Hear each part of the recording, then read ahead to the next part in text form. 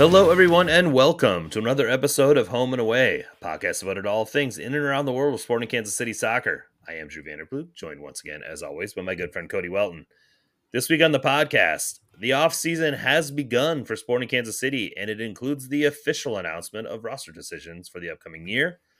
The news was mostly as we suspected last week, with Houston being the final minutes for two club legends, and fairly few other players of note exiting without the notion of attempting to resign them. This allows me to get really nerdy with my Sporting Kansas City roster spreadsheet and attempt to come up with some idea of what areas Sporting Kansas City could potentially add in and what their actual flexibility is in those areas. We'll spend a fair bit of this episode diving deep into the very murky waters that are the MLS salary cap and try to give as informed a point of view as we can with the information that is available to us. MLS Cup is set, and it is the matchup that I predicted with LAFC heading to Columbus on Saturday. It's definitely the most entertaining match on paper. The Hellas Real derby on Saturday was extremely entertaining as well to set up the eastern side. And I think there's some potential for one with similar entertainment level on the horizon with the two teams in the final. So we'll take a look at that. Cody, we spent a fair bit of time preparing ourselves last week and talked about the impact both Graham Zusi and Roger Espinosa have had on both the success of this club over the last decade plus, as well as the overall fan experience for many of us. They've been just such a quintessential part of what we know Sporting Kansas City to be. With the official news coming that they will not be returning next year, there's certainly a sense of finality to what has to be looked back on as a really positive period of time for this club.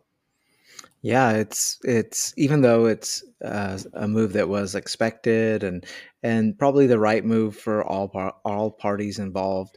It still stings, and because those two guys are sporting legends, and their names will be up on the wall. And more than that, I think that they've been major contributors to the culture of the team, and they both seem to be really, really good dudes, and in completely different ways. I mean, Roger is much more vocal and gregarious, and Zusi is more quiet and sort of reserved, and but they both have had just massive impacts off the field and on the field. And I mean, I think that sometimes we forget like how important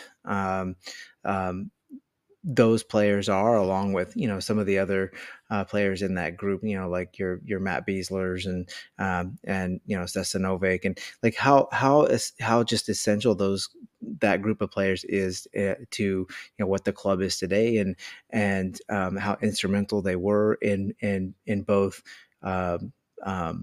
creating that club culture, but also pushing success on the field. Because in the last 10 years, this club has been a very successful club by almost any measure in MLS, and those guys deserve a lot of the credit for that. Yeah, there's levels to this. I mean, I'm not trying to besmirch the name of anyone that is on the wall in Children's Mercy Park right now, but there's levels to this. Sure. And these guys are in the first tier of those levels, right? When it comes to what they have meant to this club, what the amount of time, obviously the starts, the minutes, the performances. Mike Kuhn put together a fairly statistics laden article for the KC Soccer Journal, as he is wont to do. Like, we know Mike is kind of our unofficial historian, right? Like he's got such just a cache of information related to starts and minutes and how much each player has spent time with this club, and he's got just this unbelievable amount of data around just how impactful these players have been, and it's instructive to go and read it and see that like the only players that are even in their realm as far as both statistical performance and longevity with the club are Beasler, and we know Beasler's name's going on the wall as soon as possible, and Preki. There's something to be said for that, right? Like, I understand that for a lot of people that listen to this podcast, not many of them are as familiar with like seeing Preki play or being aware of like just how impactful he was to this club. He's the only two-time MVP in MLS history, period. He's the only one that's ever won it twice. He was the best player in this league for about 7 years when it started. And everyone talks about Dwayne De Rosario and, Dero and Jaime Morales. And there's a variety of other players that were very impactful at the beginning of this league's inception. There was no one that was doing it at the level of Preki with that level of consistency. You have PB, you have Carlos Valderrama. There were a number of players that were playing at a high level in this league early, but no one was doing it with this level of consistency as Preki was. And he was doing it into his 40s. Mm-hmm. I mean, the guy was just unstoppable for a long period of time. And it says something that he is still the all-time assist leader for this club. Yeah. 27 years down the road. Now, obviously he set that record, 20 years ago probably, but still the point is that we're that far in and he's still the all-time assist leader for the club, and he still ranks as one of the assist leaders. I think he's in the top 10 in MLS all time. Mm-hmm. Like the guy is just, he was an amazing player. So for these two guys, specifically Zusi, in comparison statistically to Preki, to be kind of in that realm tells you all you need to know about the quality of these players and what they meant to this team over their time. Yep. And obviously the longevity of that time is a big part of that as well. Both of them were drafted 2008, 2009, I think. They were like a year apart. And they were with the club the whole time, other than when Raj went to Wigan. They were with the club the whole time, and that's why Zusi's got him a little bit on starts and minutes and whatnot, is because Raj took that year and a half in Wigan, went and won an FA Cup, and did all the things that he did in England with the Premier League. But there's something to be said for that, and I don't know how much you're going to see this type of thing anymore. Mike even brought it up in the article. The only one that has any potential of meeting these numbers, other than Tim Melia, mainly because Timmy's a goalkeeper, and so minutes and starts and whatnot are a little bit different for a goalkeeper than they are for a field player. And even then, Tim's, I don't know that he's going to reach these numbers. Is Shallowy. Shallowy's the only guy that's got any shot at this. And he'd have to stay with the club until he's like 35. Yeah. Which could happen, but I mean it could. But that's why it's going to be a hard record to beat, is because these players are good players, right? I mean, they're very good players. I don't know if they're elite players, but I mean they are very, very good players, and nowadays those are the kind of players that clubs are looking to sell, and those players who have that skill are really intent on going to Europe, and there's options for them to do so that weren't necessarily around when Zusi and Roger were younger. There's I mean, if 2013 is 2023, Graham Zusi is going to Europe. Sure. Yeah. 100%. This guy was a locked-in starter for the U.S. men's national team. He was, he was a huge part of the World Cup qualifying bid that got them into Brazil, and then all the stuff that happened after. You remember both Beasler and Zusi were DPs coming back because that's what the club offered them to keep them there. Yeah. That's what it took to keep them there. And if it's now in that circumstance, they're not. There's not even a conversation. Right. They're going to Europe and they're going to a top 5 league and playing for a pretty good team in a top 5 league in that circumstance. One of the amazing things to me about both of these players, and why I have a lot of respect for both of them, is because it's not just that they stayed with the club, and it's not just they were good players, but they developed, right? Like they grew and developed as players in ways that I don't think you see with a lot of other players. And I think both of them really like they weren't just like wonder kids. They kind of grew into really fantastic players. And for both of them, that meant changes in position. Roger started out playing left back, moved into the midfield. Zusi started out on the wing and played in the midfield, and then eventually settled in as an outside defender. And changing positions like that takes it takes a lot of hard work and dedication and a certain skill set. And both of those guys have both like the physical tools and the mental tools to make that work. And I mean, that's like to me, just that ability to like grow, like not just be here and be present and be on the team, but to grow and to like bring the team with them with that growth. to Super to impressive. enhance their game Yep. regularly, Yep. not just in doing drills and like doing the little patterns and things like that. No, just like add things to their tool Yeah. chest, because certain things were being removed from their tool chest as they aged, Right. right? Yeah. Some of their capabilities athletically weren't at the same level, so they had to evolve and they had to make themselves better in different areas. We've been making jokes for 2 years about Raj being late game Xavi. Yeah. Like where like he this is a part of his game that he evolved a lot over the last Hmm. 5 years. And even in that 2017 season, when he was in or out, it was a huge deal, right? And you saw it.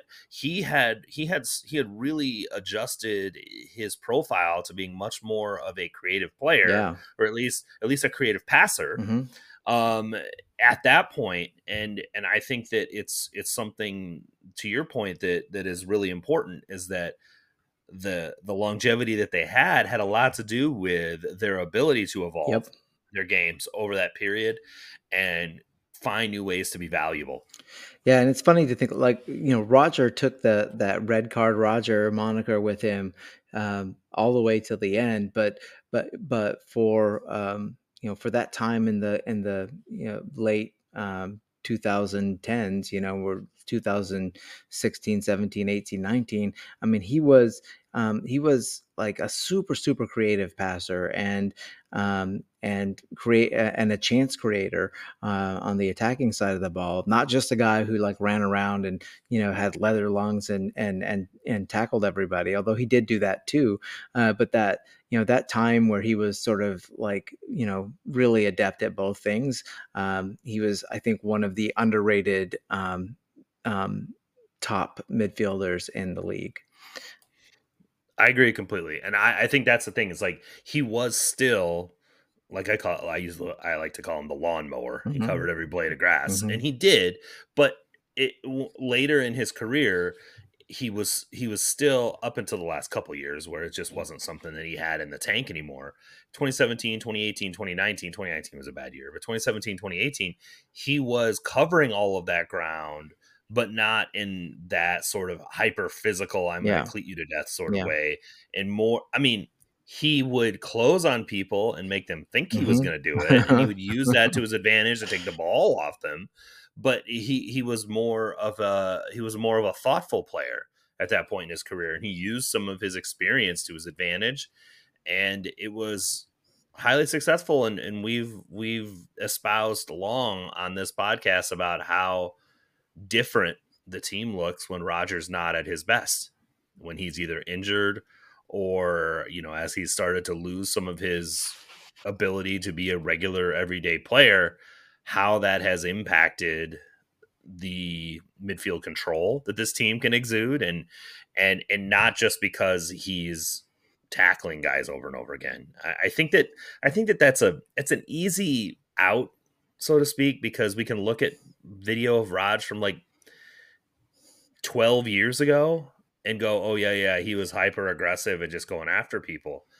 I think after he came back from Wigan, this guy has been a completely different player than Yeah. that. He'll get into a tackle, and he's gotten the occasional red card, but he's still, in his MLS career, less than one red card a season. Like, it's not like he's like, oh my god, I'm getting red cards 3 times a year. He's no Kyle That's Beckerman, that's for sure. no, he's certainly not. And you know, everybody gets out. He's like the most yellow cards, most red cards in league history. That's because he's also played central midfield Hmm. more than anyone else has in league Yeah, history. So like that's the thing is like you look at starts, minutes, all those things. Nobody's close to yeah. him in those numbers. So yes, if you are a central midfielder that is responsible for getting in and out of duels and whatnot, you're Hmm. gonna get some bad fouls sometimes. It, Yep. it happens. It's just part of the game. And I think that yeah, we've talked about this regularly. He is the one that I'm probably gonna miss the most. Yeah. And I think the team's gonna miss him. Like But I hope they find a place on the the team's staff for him quickly. been missing him, at least his on field performance, and Well, and that's um, that's what I'm saying is like I think the off field is what they're yeah, going to miss him because there's story after story after story yeah, over how he's whenever they bring a new player into the team, they send him to Raj. Raj is the one that brings him in, like sort of introduces them, gets them involved in the group. Like there's so much of a family atmosphere, but also like responsibility that Peter is very big on as far as like if you're going to be a member of this team, you have a responsibility. You have to meet the the team ideals and whatnot, the pillars, and Raj has always been very good at helping indoctrinate those players yep. into that. And he's always the one that, like, if there's a player that needs it, he's their roommate on the road. Hmm. It's just all that kind of Yeah. stuff that I think the team's going to miss big time. And I'll be interested to see how that is replaced, or does Raj just end up on the staff immediately? I hope I so. mean that might be how they handle it. But he's more of a heartbeat of the team than I think anyone has been Yeah, over the last 15 years, and that's gonna be tough. It's gonna be a tough one for sure. It was, to your point, from a logical perspective, I think we can all agree that this was the right move logically. From an emotional perspective, it's tough. I think Amber Wilson said it on Twitter. It's like I was prepared, but I was not ready. right. Yep. Yeah, and I think that I think that's the best way of describing exactly how I feel about this situation. Yeah. So, all right, let's move to something a little bit more positive. Um, News breaking this week as they work on all of the particulars around Copa America next year. So, obviously, for those of you that aren't aware, Copa America is going to be in the United States next year. There will be the 10 CONMEBOL teams and then 6 teams from CONCACAF. There's still some playoffs to decide who the fifth and sixth teams are, based on who made it to the last 8 of Nations League qualifying, or the Nations League semifinals or quarterfinal, like at quarterfinals. So there will be some playoffs there. But obviously, the United States has already qualified by making it to the semifinal. Mexico has already qualified. And they have announced where all of the games are going to be played. And 2 of those games will be played in Kansas City. And none of those games will be played in St. Louis. Weird. Strange. It's wonderful. I, I can't. Also, one of the U.S. men's national team games will Hmm. be played At Arrowhead. at Arrowhead. Yeah. So there's going to be a group stage game that we'll figure out what it is when they do the draw. I think is this weekend. Or is it Thursday? Is it tomorrow? I think the draw might be tomorrow. For what the groups are going to look like for Copa America. So there'll be 4 groups of 4. One of those matches will be played at Children's Mercy Park. I think that's Group B. I'm talking off the top of my head, so I don't remember exactly what it is. We'll know exactly what that matchup is. Come, I think tomorrow is when the group stage draw happens, and then the last group stage game for the United States will be played in Arrowhead, and I think July 1st. So that'll be a fun 4th of July weekend kind of thing. Yeah. And it'll be a good dress rehearsal for Arrowhead to get stuff ready for the World Cup. There are I'll have to talk to some folks. I know some people, and I'll have to talk to them about. I know that part of the deal with Arrowhead was they had to make some modifications so that they could get the full size pitch um, on those grounds. So I'll be interested to see. I assume that after this season they'll start working on some of those changes, and I think the idea is probably to have that in place for that match. I That would assume that that's that why would they'd want to do it. if they were able to do that, that would be impressive because the modifications that need to be done are like serious. They're extensive. They're not just window dressing. They involve you know, um, taking out portions of the stands and modifying the height of the pitch, and so it's not like an insignificant thing that they have to do. So it would be really interesting to see if they were able to pull it off before this summer. Yeah, I don't know if that's the case or not. I'd have to ask some questions of some folks. I was not aware about them modifying the height of the pitch. Is that just for better sight lines from the field, or? I think so. I don't know. I was on a tour of Arrowhead over the summer, and they explained it, and that was more than a few hours ago, so I don't really remember what all was said. But I'm pretty sure that modification was part of it. I'll shoot some text messages after this. I have some people I know I can ask about it, and maybe we'll find out whether or not that's a thing that could potentially happen. But I think, regardless, the the available grass is more than enough to put a 120 by 75 pitch on it. There are some issues related to the shape as far as how you would get appropriate fan access and things like that, and bench access that I think is part of the conversation. But yeah, I'll do a little research for everybody on that one, and we'll have some more details next week as far as like what realistically could be done by that point. I do have it on fairly good authority while we're talking about stadium upgrades, is that Children's Mercy Park is going to be having a few upgrades in the off season. I'm not in a position where I feel like I'm comfortable telling you what those will be, but let's just put it this way: a lot of the things that we discussed this season that we were frustrated by that other clubs had, my understanding is many of those are in the plans for Mm. next year. So, like I said, I don't know how much of it's public knowledge, so I'm not trying to like throw it out there, but there will be several significant upgrades to the fan experience at Children's Mercy Park next year that have been planned for some time. That I think will help alleviate. I think a lot of us have been concerned with a little bit of staleness when it comes to our experience at that park, and in fairness, it's been there for 12 years now, Yeah. and it's easy for that kind of thing to happen. I'm not a fan of like, oh, it's 12 years old, let's do something new, let's just rip it up and change it. But I do think that there is an opportunity to make some upgrades, and my understanding is many of those are in the plans for the off season this year. How about a pedestrian bridge over State Avenue?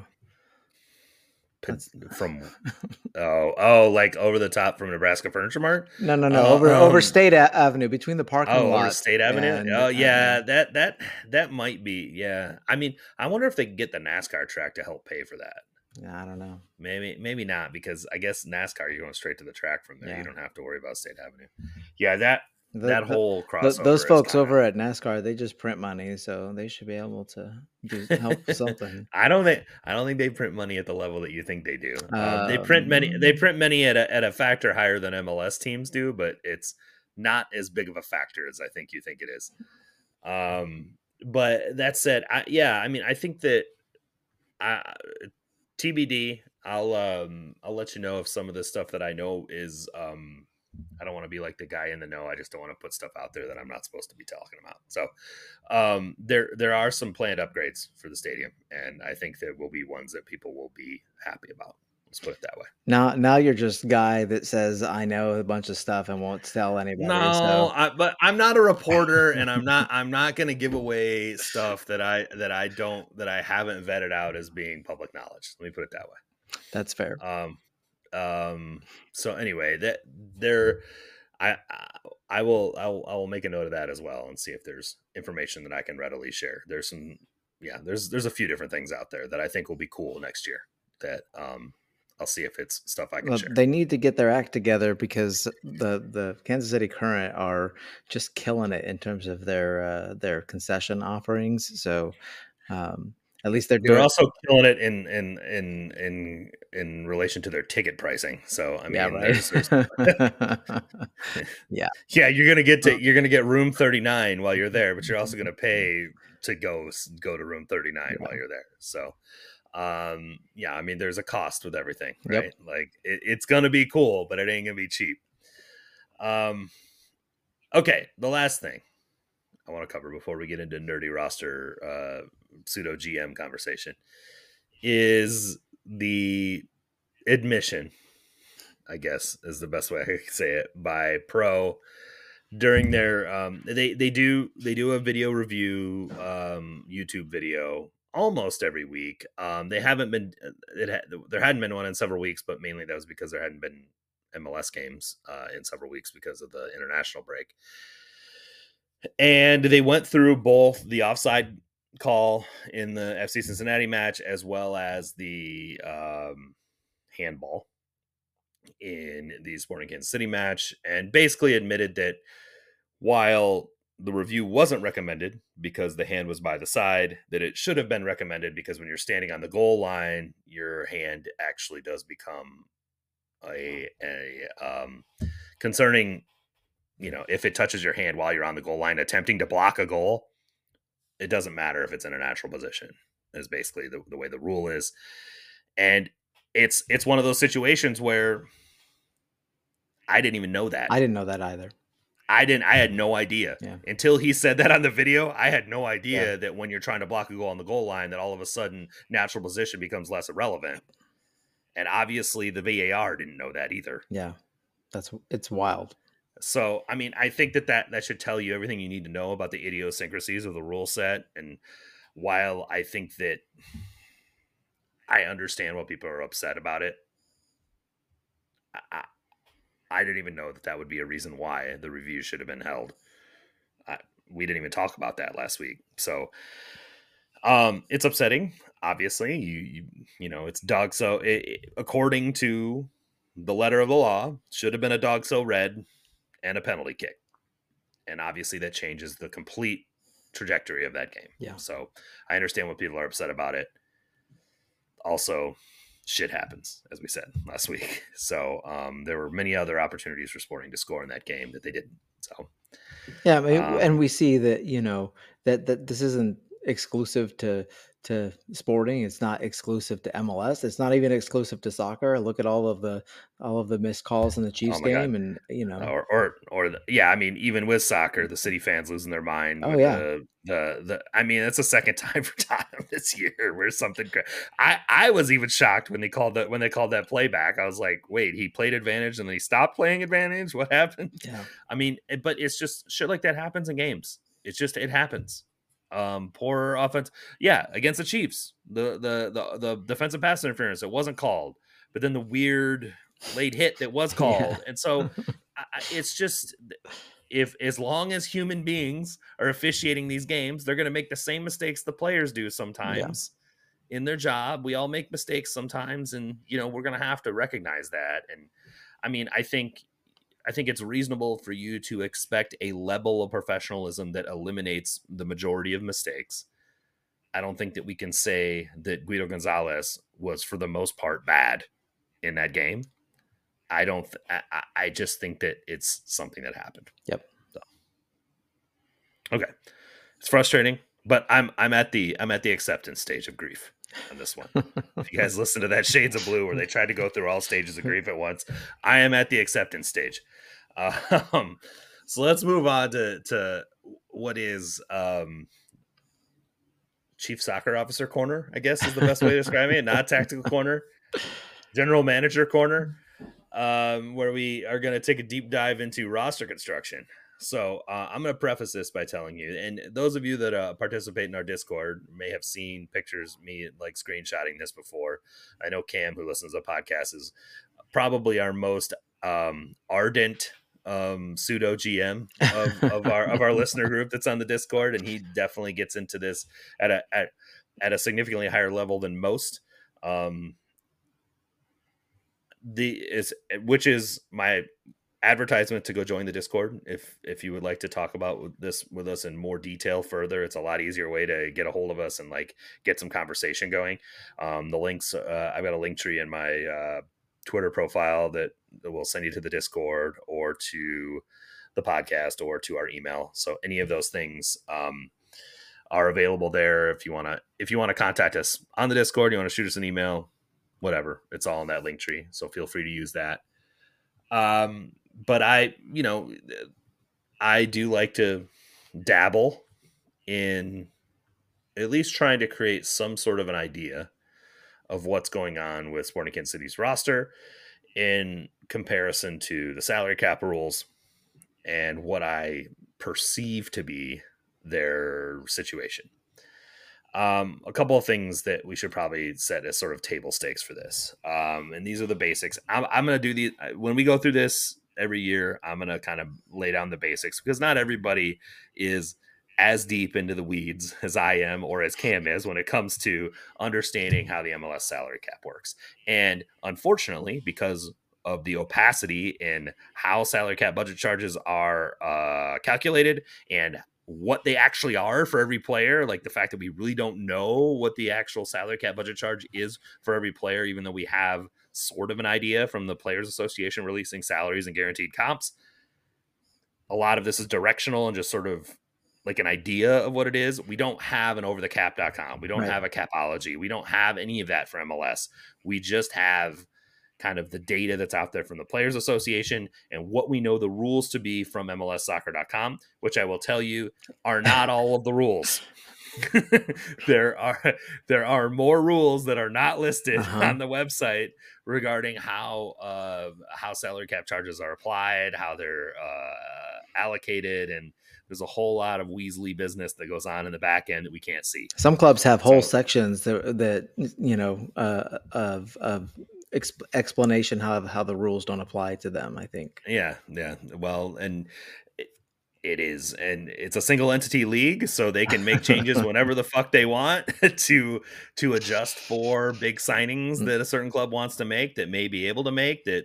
And in fairness, I will be the first person to say, if you can sign that big player and bring him in, and there's only one club that can do it, that's fine. Bring him in. Yep. Let's raise the level of the league, and we'll deal. Everyone else will deal with it. But that also means that all of this is fluid. And it is not as set in stone as you may like. So understand all of those things. So the first thing that we need to kind of get the grips on is, what is the salary cap? Okay. The salary cap is for 2024. The total salary cap for 2024 is $5.47 million. Okay. So every single player on your roster cannot cost more than $5.47 million. Sort of. Exactly. I'm going to be completely honest when I tell you that I feel like the salary cap number is completely irrelevant. Like, I don't even know why they post that number. It is, for anyone that's even somewhat familiar with the MLS salary cap structure and allocation money, it becomes basically irrelevant. They do it for the Crafts and the Huns. That's why they put. I mean, yeah, this whole salary cap is the cap is dumb. The reality of the matter is, every team does have to get their salary cap charge, and that's the best way of describing it. It's a salary cap charge. So the actual charge that a certain player attributes towards the salary cap has to be at total under $5.47 million next year. Now, the reason I say charge is because players' cap charge can be reduced via a number of mechanisms. The first one is the designated player mechanism. Okay. So the maximum amount that any player can be charged against a salary cap is 12% of, or 12.5%, of the total cap charge, of the total cap, So that number is $683,750. No player is allowed to have a higher cap charge than $683,750, period. You are not allowed to have any single player have a charge over that much. Now, Sporting Kansas City has currently 9 players. That includes Gadi Kinda, so 8. Let's call it 8 players that make more than $683,750 on their roster. How do they have 8 players that make more money than that and still reduce their cap charge? Well, it's via the various dubious mechanisms that MLS has in place. I So think the we should first call them levers. Let's do a Barcelona thing and call levers, them, yeah, you the know. levers. Well, no, yeah, it's not really No, levers. it's It's not. just it's Mechanisms is clunky mechanisms. in it, just like the process, so that works Yeah. fine. So the so the first mechanism you use is designated players. You guys have heard us talk about DPs all the time. So any player that makes more, or that their cap charge is more than $683,750. And in fairness, we should discuss what makes a cap charge first. So the charge of a player is their guaranteed compensation over the period of their contract, averaged out over those years, plus their transfer fee, also averaged out over those years. Okay. So if you paid a $10 million fee for a player on a 3-year contract, they've already gone way over the DP threshold just on their transfer fee. Their compensation sort of becomes irrelevant at that point. But you're taking their salary over the term of the contract plus any transfer fee, and you're adding them all together and averaging them out over the term of their contract. That is how you come up with their annual uh, charge against the salary cap. If that figure is over $683,750, they are eligible to be classified as a designated player. Designated players generally are worth way more than that value. But at any rate, the whole point of it is, like, if you are classified as a designated player, then your charge is exactly that 12.5%. So 683,750. So every player that's designated as a DP, you have 3 of those per team, is their total cap charge, no matter how much you pay him, how much you paid in a transfer fee. Like Lionel Messi, who's making $25 million a year, his cap charge is $683,750. You can pay them $100 million. Their cap charge would be $683,750. So I wonder if he DPs, knows that. I'm sure he knows that. You think he I'm does? sure. I don't think he Well, I does. mean, I'm not sure he cares that Right. much, but I think he understands the concept of what designated players are. They Right. can only have so many of them. Apparently, Luis Suarez is going to be a TAM player. Maybe. Although the word I've heard is like to be determined based on league rulings. Yeah. Yeah. In other words, they're going to make another DP rule, but it's a whole separate conversation we can have here in a minute. The point is the designated player slot, the designated player designation, which each team is allowed to have up to 3, is for any type of excess player. You can pay them anything, literally anything, and their cap charge is only $683,750. So these are the most. This is the David Beckham rule, as it became to know, because when they signed David Beckham, that's when they created this rule where you can give a player any level of compensation. They only hit the cap a certain amount. So those players, generally, you want to be, and there are some caveats to this, but generally you want to be the most impactful players on your team that are making the most amount of money. Mostly scoring goals. Correct. Or being unbelievably good at ensuring you don't get scored on. Yeah. Either you're scoring goals or you're ensuring goals are not scored. The 2 most important things in soccer. Scoring goals and not getting scored on.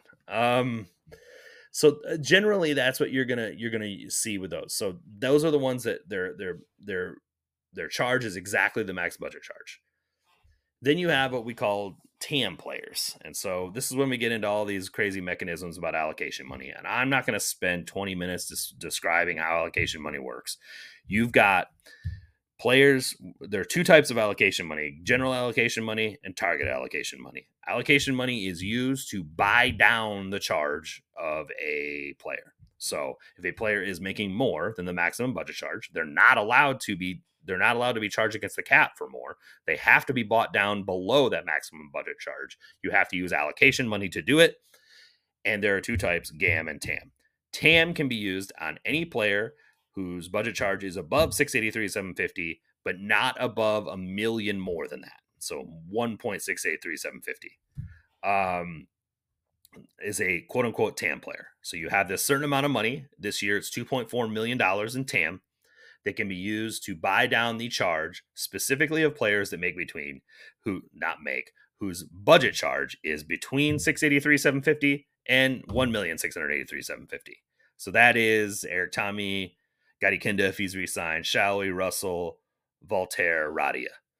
Those are the players on the squad that would be quote unquote TAM players, where you could use this money, this bucket, this $2.4 million of TAM, to reduce their budget charge below the maximum. Then you have $3.3 million of what is called general allocation money, and that money can be used to buy down the charge of any player. TAM player, designated player, player XYZ, Tim Melia, making 625. You want to buy down his budget charge to become cap compliant. You can apply GAM to that in order to get yourself cap compliant. The reason I say that the cap becomes sort of irrelevant is because realistically, you're looking at the cap plus all of your allocation money. That is your salary budget. That is what you're trying to meet within, right? So this year, that salary budget is 1.17 million, or excuse me, 11.17 million. So $11.17 million is the total of the cap plus TAM plus GAM. And you can trade GAM, but not TAM. Correct. TAM is not tradable. TAM must be used, and TAM does not carry over either. You cannot carry over TAM. GAM, there are some circumstances when you can carry it over from year to year. The allocation of GAM that you get in a given year cannot be carried over, but you can receive GAM. Guys, I'm sorry. I'm sorry about this. No, Drew, it's perfect. It's the perfect time of year to do this because it's time to like sign up for healthcare, and they are similar. They're just similarly like opaque, and it's just like a Rube Goldberg of nonsense. It's like, are you in the healthcare fund or are you in a PPO? Goodness gracious. Okay, so anyway, realistically though, so TAM can only be used on TAM players. So again, between 683,750 in a cap charge and 1,683,750. They have to be used on those players and those players only. It does not carry over. It is not tradable. GAM is tradable. You'll have seen that Sporting Kansas City received some GAM in trades last year for some international roster spots because they've been really good about getting green cards. We'll get to international spots here in a second. But that helps them, right? That it helps them get additional allocation money they can use to buy down the cap charge of players. So they can raise that salary budget above 11.17 million to, let's say, 11.5 million or something along those lines. The additional way that you can receive GAM is via external transfers. So it can be traded to you. You'll see a lot of like the Colorado Rapids of the world, the FC Dallas of the world, who don't really go out and get external transfers. They use their GAM specifically to trade for players, and then they sell a lot of players externally, which allows them to add GAM to their coffers. The way that rule works, there's a percentage of a transfer fee that can be recouped in GAM. And that GAM does have a certain number of years that it needs to be spent. It doesn't have to be spent immediately. It can be spent over time. Sporting Kansas City hasn't had an external transfer of any significance since Busio. I'm fairly certain that all that GAM is gone now. And since he was homegrown, they kept all the GAM. They kept all of it. Yeah. There's a 75% rule of the profits of the sale when it comes to how you can get GAM, and it's a maxed out at $1,050,000. So that's the other thing you have to remember. The most amount of GAM you can get from an external transfer is $1,050,000, and that is exactly what Sporting got for Busio. But that was a couple years ago now, and I'd be amazed if any of that was still available based on the spending that they've done and the math that I've done on the roster the last couple of years. So that has long since been utilized. There is some leftover stuff, I think, in the trades they made for international roster spots, because I think some of that was 2024 GAM that they got. So if you look at some of those trades, if you look at the inter MLS trades that include allocation money, you'll see it'll be like 2023 GAM this much, 2024 GAM this much. The teams they're trading with are trying to pull from two coffers in order to not like overextend themselves in a certain year, and it also creates some more flexibility for the team receiving that stuff in the upcoming year. So I think that there is some that they got out of that. I'd have to really dig through some things to come up with a real number. And in fairness, it's not that important, because what I'm estimating as a cap charge for a player is probably only about 90% right. So as I go through this exercise with a spreadsheet and trying to figure out exactly what everybody costs and what their availability is, and Cam actually asked this in the Discord. He's like, "Are you actually averaging out people's comps over years to figure out exactly what their cap charge is every year?" I'm not. Um, I, I'm being as directionally accurate as I can, but there's so many details that I would literally have to spend hours parsing through data just to get like 2% closer to reality, and I'd still be 8% wrong. You know what I mean? So from that perspective, I don't think it's that important to get to that level. It's just understanding that I know that if I put a thing together and they're a million over, that they're not getting there, Yeah. right? Yep. If I'm 300,000 over, they Maybe. might get Yep. there, right? But if they're a million over, it ain't happening. Like they don't have that much flexibility. And so that's how I look at it when I do the math related to what these players' cap charges are likely and how it goes together and whether or not there's space for certain activity. So I hope that that was helpful. Cody, do you have any questions as I went through that? Because I know that I understand this because I live in it a lot more than most people do, but I also understand that not everyone does.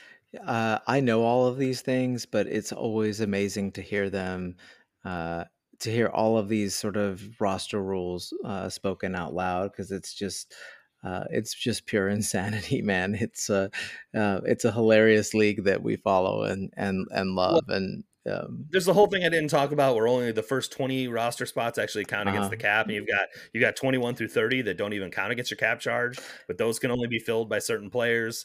And then there's the whole international roster spots. You can get 8 per year, but if they have a green card, they don't see, this count. is the So funny thing. Like yeah, every mechanism you explain, you have to then also explain it by explaining all three the more caveats. mechanisms. Yeah, all the It's caveats. It's hilarious. unbelievably complicated, and there are dependencies to all of them. And so I don't want to try to spend an entire podcast talking through them all. There's MLS has them all on their website, at least the ones that I know they have on their website. The ones that I'm talking to you about and parsing through are on their website, and you're welcome to read through them. But I think for the purposes of this conversation, I think we've addressed them all except for the third DP U22 rule, right? Which I think is important that we Yeah. discuss. So MLS started the U22 initiative 2 years ago. This is an initiative to bring more young players into a team. Um, Basically, the rule is that you are able to sign any player under the age of 22 or 22 or under. You're able to sign a player of the age of 22 or under to a contract. You can pay any transfer fee you want for this player. Their maximum salary has to be under the TAM max or the TAM minimum, which the budget cap max, let's put it that the budget charge max, which is 683, 750 this year. Last year it was like 612 something. So that's why Chinese is on 612, 500. He's on the max. They have to be their compensation, their guaranteed comp has to be at or below the maximum budget charge. And other than that, you can pay any transfer fee you want for them. You can do anything you want with them, and they only hit the cap for 150 or 200 grand depending on their age. I think under the age of 20 or 20 or under, they're at 150 on the cap. Above 21, 21, 22, they're 200,000 on the cap, and they're at that rate all the way up until they turn 25. So they're the season they turn 25 is the last year they can count as a U22 player. If that makes any sense. They're not under That 22, makes sense. but they're a U22 player until they're 25. Mhm. So the season they turn 25, which is very similar to the homegrown rules, whether a homegrown can be on the supplemental roster or not. Guys, I don't want to get too far in the weeds on this. Just know that U22 players, as long as they are signed when they are 22 or under, they can be a U22 up until the season they turn 25 is the last year they can be a U22. So we have 3 of those players. Each team is capable of signing up to 3 of those players. We have Chinese, Ndenbe, Valader. Those are the 3 U22 players on the team. We pay transfer fees for all of them. They're all making various amounts of money under the budget cap max.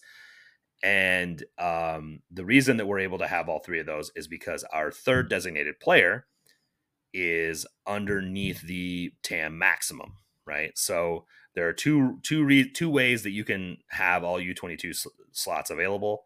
One of them is your third designated player is a young DP, so they're a U23 player, 23 or under, Or so your DP, and again, this would be like Thiago Almada would be a good example of this, right? Thiago Almada is 23 years old. They paid a massive transfer fee for him. He is, making a lot of money for Atlanta United. He's definitely a DP by all definitions of it, but he is 23 or under, so he can be their DP that allows them to continue to sign 3 U22 players. Or if your third DP that is designated as a designated player is below the TAM maximum budget charge, which is, as we noted earlier, $1 million over the max budget charge. So in this case, 1.683750. So last year we had Eric Tommy listed as a DP. He was absolutely Tammable. He was at $1,550,000, I think, was his comp. So he was underneath the maximum. That is what allowed us to maintain 3 U22 players last year. That one is the reason I highlight that one is because Vermees has even been outspoken saying that rule may be going away next year. Yeah, they mentioned that on the playoffs feed over the weekend. So the whole conversation about a fourth DP is a lot of rumor, but the conversation about the third DP no longer having to be a young DP or tammable is a real deal thing that seems like it's happening. So that does allow some additional flexibility for Sporting Kansas City, but not as much as you may think, and I'll get to that here in a minute. But it does help alleviate the need to maintain a young DP or a tammable DP in that third spot in order to maintain 3 U22 spots. Riveting. Sorry, I know. I had to fill the dead space with something. No, it's fine. Well, no, it's a necessary thing, and when fans are confused about why Sporting doesn't bring in this player or that player, or why we don't improve the roster at certain spots, this is why, right? It's not so easy. It's just not, things are easier to understand with the NFL, which has like a hard salary cap. No, but their shit's really obtuse too. Like understanding like the first year contract and spreading a bonus and all this other stuff. Yeah. Like you could like how many, like Joe Tooney restructured his contract this year so they would have, the Chiefs would create enough cap room for them to be able to sign some players. Joe Tooney makes exactly the same amount of money as he did last. Nothing changed about the amount of money that he made this year. But they did some sort of restructure and turned it into a bonus so that they could, like, trust me, it's still just as convoluted. It's just convoluted in different ways, right? And I think the difference is in the NFL, all the information is fairly public. Yeah. And if you're a guy running overthecap.com and that is your job, you can come up with all the information necessary to tell you, amateur GM, exactly what could happen, right? Everything I'm about to tell you about Sporting Kansas City's cap position is a sort of measurement. It's not a defined measurement. It's not like this is exactly true. I know it's not exactly true. I know that it's generally accurate and directionally accurate, as we like to say in the business world, but not 100% like written in stone correct. And I think that's the part about MLS that's frustrating to a lot of people, is not only are there all these weird mechanisms that you have to understand all the interdependencies of, but also there's an opaqueness to the data and what actually is happening with some of these players. And it sounds like, at least, and it may still be happening, but if you ask Paul Tenorio, it sounds like at least up until the last couple of years, there were many teams openly cheating the salary cap, and some very aggressively so. And there's just not enough oversight to because the rules are so complicated and because things can go from different places, and the MLS office is just not robust enough. They can't keep track of all of it. Yeah. So that's a whole separate conversation that we can have at a different point in time. But it does, to your point, lead to some frustration regarding, hey, why don't we sign this guy? And we do have to take Vermees at face value when he says, well, we've got limited capability to make signings or whatever. And when I've heard him say that, I've agreed with him. Like, I've updated the spreadsheet and gone, I don't see much space here. Yeah. So we've talked about all the roster spots. Again, Um, when it comes to the lower part of the roster, I don't want you guys to get too worried about it. Once we get below spot 20, again, they don't really count against the cap. The vast majority of our homegrowns and lower compensated players are in spots 20 to 30, 21 to 30. So they're sort of irrelevant. When it comes as far as discussing Yeah. what the team's flexibility is and ability to sign new players is, those guys are relevant. So like John Polskamp, for example, making 150 grand a year is irrelevant because he's a homegrown and he's under the age of 25 and he's not making more than a certain percentage over the minimum budget charge. So again, sorry guys, I'm glazing over some of this stuff because I don't want you to get too worried about it. The reality is John Polskamp's salary is irrelevant to the conversation. And as is a number of Robert Castellanos, Caden Pierre, Jake Davis, Danny Flores, Steven Afrifa, Chris Rindov, Isaac Cisneros. None of these players' salaries are relevant to the conversation about flexibility for signing people, other than it means that there are only 2 supplemental spots. So if they do want to bring academy players up, there's only 2 spots on the roster to do it right now. I've also seen Vermes get around this shit sometimes too and have more than 30, more than 21 to 30 somehow, and then not. Trust me, it gets a little wild as to how they manipulate this stuff. But I don't want you to worry too much about those players because their salary is basically irrelevant to the flexibility conversation. So let's dig into other restrictions. International roster spots, another key restriction. Each team only gets 8 per year. It's not really a restriction for Sporting because they only have 5 guys that are using international roster spots right now. And as we know, they're pretty good at getting green cards for players. So that's probably going to go down. I'm not really concerned about international roster spots. Let me put it this way. If they were to re-sign Gadi Kinda and then sign 3 new international players, which they sort of could do, but it would be really tough under the cap, they'd still be compliant under national spots. So it's also one that, while it is a thing, I don't want you guys to get too worried about because it's not a restriction for Sporting to be able to sign players. Okay. So, where do you want to start? You want to start at depth chart?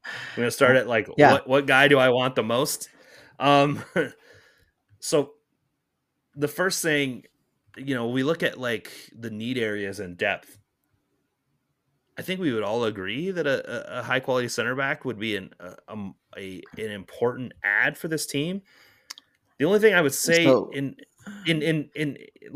argument to that is that they've got 5 coming back next year, and they're supposedly renegotiating with Courtney Ford, who, by the way, one of the things you do need to know about supplemental roster spots, they have to have a comp under a certain level for them to fit on a supplemental spot. I believe that's what they're trying to do with Courtney Ford, is they're trying to get him to negotiate a new deal that's under the salary threshold necessary for them to make him a supplemental. I think that's what they're trying to do, so he doesn't have to take up a senior spot. That's what they want. Because right now he's not on the roster. Correct. He is not on the roster currently. They did not pick up his option for next year, which surprised me because I thought he was a valuable player when he was healthy. Now he has health problems, which is of course a concern. But I think that when Vermes did say that they were in contact with him to try and re-sign. I think that their hope is to re-sign him for a figure that would allow him to be a supplemental roster player, so they don't have to use a senior roster spot on him. Yeah, that would be my expectation. So what I did is when I was looking at this, is I sort of went through every position, which is easy because we know the positions because it's always a 4-3-3, and we know, generally speaking, which players on currently on the squad slot in at those positions, and so I sort of rated them, green, no concern; yellow, slight concern; orange, moderate concern; and red at high concern. And these are sort of like, the depth and what I consider to be the signing priorities, or what should be the signing priorities. And it's obviously colored by my own biases and preferences. And I think that I actually don't think center back is that big of of an issue. I had the right side of the line, so right center back and right back. I had those as areas that I'm not concerned about at all. I do think I'm moderately concerned about left center back. I think that it would be good to start looking at options for that. I'm super concerned about left back. Because we only have really one on the roster at this point, and for the foreseeable future, like maybe deep into next summer. And I'm super concerned about defensive midfield because I always am, and because I think Radia has proved that he is a high quality player at that position. Voltaire less so, and Radia has demonstrated a consistent inability to stay healthy, and so I think that that's an area that really demands some attention.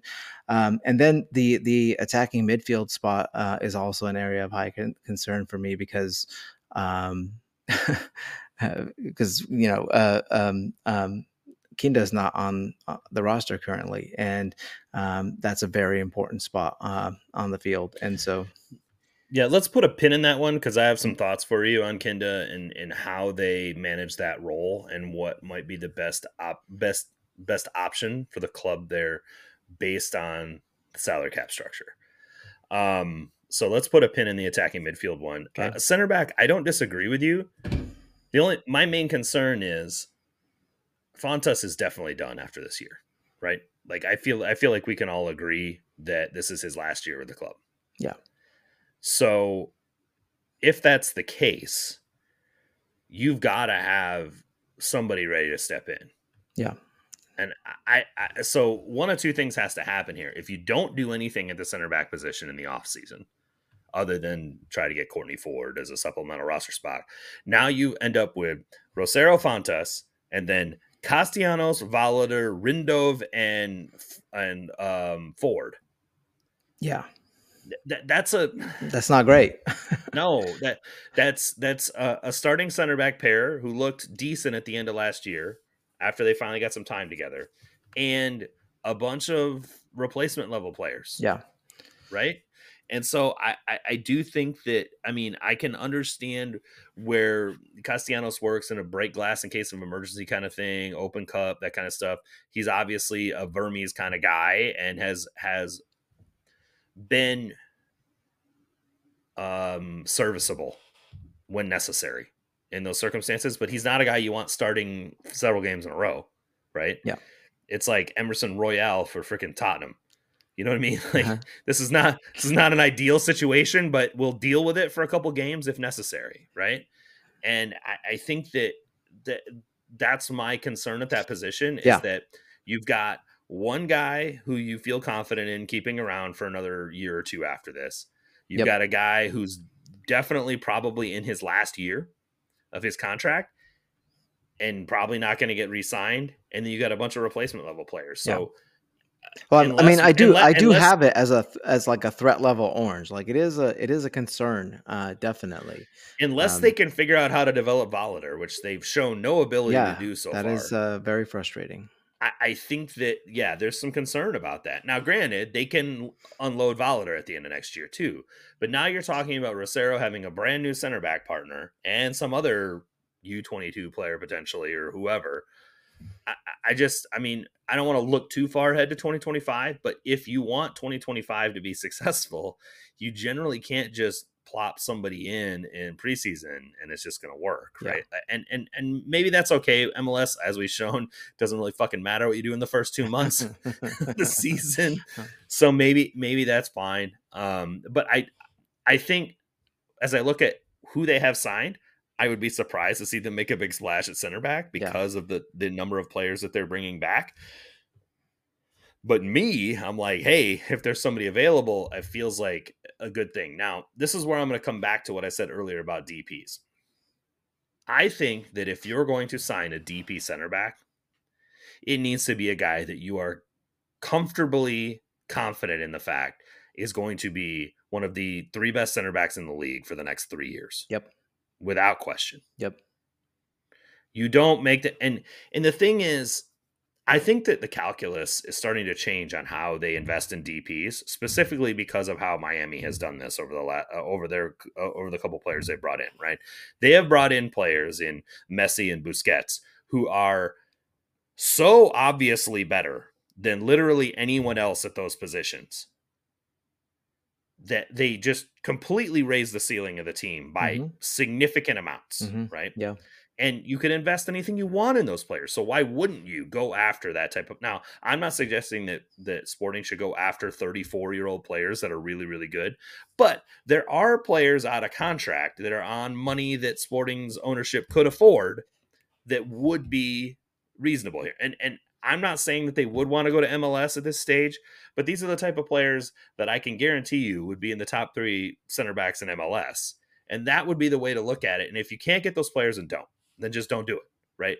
I don't think you should be spending a DP spot on our center back unless they are a line changing player and not in the Miazga sort of way.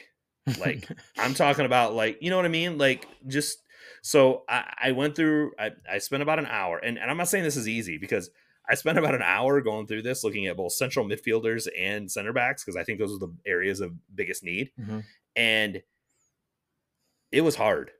It was hard to find a player out of contract in the next 6 months. First of all, no one's out of contract at the end of this year other than MLS and Liga MX players. Okay. If you hold on to that spot until the summer and make that signing in the summer, first of all, how realistic do you think it is that they're going to make that impact right away, especially at a center back position? But secondly, that's really where all the best players are. There aren't a lot of center backs out there that realistically could be signed by Sporting Kansas City that aren't like on some massive upswing and like trying to go to the next big team. Yep. The only one that popped out at me, honestly, was Mario Hermoso at Atletico Madrid. He's like 28. He's an extremely good center back. Like, would immediately be the best center back in MLS. It wouldn't be even very close. He's out of contract in the summer. Now, granted, Atletico could sign him before the freaking transfer window opens, and I suspect that they will try to because he's a very good center back. But that's what I'm talking about. Those are the people we're talking about that I know would immediately be that good and would be worth investing a ton of money into. And that's why I want everybody to be realistic about, hey, who could we bring in realistically? Who could actually be this game changer? Probably not happening in the winter. And if it is happening in the winter, it's not going to be anyone you've ever heard of before. And it's going to be more like, I hope they work out like Denis Bouanga did or Cujo Hernandez did, where you found the backup at the team that got relegated or a guy playing in League 3. Yeah. They just happened to just be in the wrong situation. I don't think Eric Dyer's doing anything. He's not. He's out of contract. You something to. First of all, I know you're joking. Secondly, we would both. You want to talk about like just the grumpiest podcast of all time? Because I think you hate Eric Dyer more than I do. I'm not even a Tottenham fan. I don't really care. But man, yikes! Yeah. Anyway, yeah, Eric Dyer is out of contract. By the way, he is on that list. So I say all those things to let you know that like there's not a whole lot out there as far as where those places could be. At left back, I am concerned, but I do think that I think that they will find a someone to play that position if Leibold's hurt, if it's not Volater. Okay. And I think that from that perspective, I think that's the best way to go about doing it. You have a $500,000 a year former Bundesliga left back. He's your starter. You find a backup for him. You're not trying to sign another starting quality left back when you already have two, just one of them's injured. Yeah. You know what I mean? Like, I don't think I don't think it's a smart way to build a roster. I think on the right side of defense, I have some concerns about Pierre's health for sure. Yeah. But again, those are the two you're too deep at both of those positions. I had completely forgotten that Robbie Volater can play left back. That changes the way I think about that position for sure. He's not ideal, but he Right. can do it. Right. Um, Defensive mid is a concern for me, but I don't think you're spending a DP spot on it. We should. We are, dude. We're already paying I know. Radia a bunch of I money, know. and that I know. I know. it's not. He's very good. So you're right. Yeah. You're right. Okay, so let's put a pin in the defensive mid one because I have some ideas on that one. Voltaire has been re-signed, so he's here. So he's going to play right. Hernandez is ostensibly his backup, which I'm actually okay with. That there's no longer the Roger Espinoza or Felipe Gutierrez crutch there. Mm-hmm. My understanding with Felipe is he was barely able to practice at the end of the season, so that I wasn't really surprised that he was that he was released. On the left side, it's either do we re-sign Kinda or not, Eric Tommy, and then I guess Cisneros is probably the other option at those positions. Shallowy, Chinese, Russell Shelton, and then in center forward I we've think got that Polito and Agata. I think that the wing, both wing positions are worth looking at. I think we have plenty of players in depth at center forward. But the situation on the wings is a little bit concerning to me. I mean, obviously Shallowy is great. He's in the prime of his career. He's frankly, he's one of the best players on the team, in my opinion, and a lot of the numbers I think back that up. Jonis has not proven like that he can be an impact player at all, and so if that's the backup at that position, I think Can, that it needs some attention. can I do a little bit of devil's advocate on Chinese? Go for it. Remember how terrible Shallowy was for 2 years? Yeah, yeah, but He he was was he young. was he was Chinese He he was was even Chinese's younger age. than Jonis. Really, you think was No, he? Shallowy's 27 now, dude. Yeah. Shallowy's worst years were when he was like 23, 24. But Shallowy has always been a player who, um, even when he wasn't playing and getting on the field, you could tell he had finishing quality.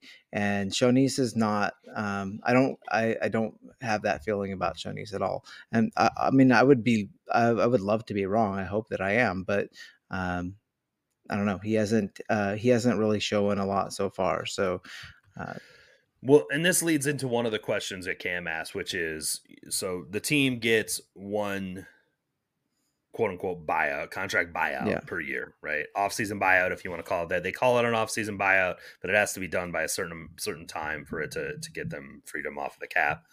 It allows them to buy out one contract and then they're still employed by MLS, and any team can sign them, or an MLS sort of negotiates it. I don't want to get into all the mechanics of that, but regarding Sporting Kansas City, they would be off the roster. Their cap charge would be gone. They could remove them, right? There's also the waiver situation they did with a couple players this year, but they ended up having to cover a lot of their comp, both Ben Sweat and Uri Rosell. You remember Uri Rosell played for this team this spring? Do you remember that? that seems. I mean, wow. I mean, I was gonna say it seems like 10 years ago, but literally he did play for the team 10 years 10 ago. years. So, Yeah. yeah, Both of those things are true. yeah, wow. So anyway, the question is like, what players would be in line for that? If they had another U22 player that they really wanted to get lined up, I could see Chinese being a part of that. I think that that's a pretty unlikely thing to happen given they paid a transfer fee for him and gave him a 3-year contract. Yeah. I think it's more likely they would try to find a suitor to take him on, Mm-hmm.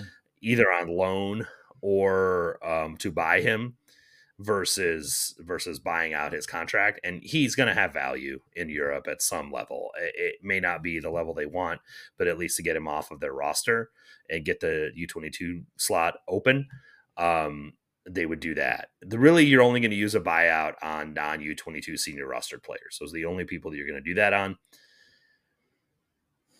Any of the ones that would offer a significant impact to the salary cap, they're not doing it to. They're not buying out Eric Tommy. Like, he's not going anywhere. No. You're not buying out Johnny Russell. They just picked up his option. You're not buying out Remy Voltaire. They just picked up his option. They're not buying out Radia. Of course not. The one that comes up every single time, we know which one it is Kyrie Shelton. Yeah. And I'm just sorry, it's not happening. No, it's not happening. Like, he's their right wing depth. Yeah. He is a Vermes guy.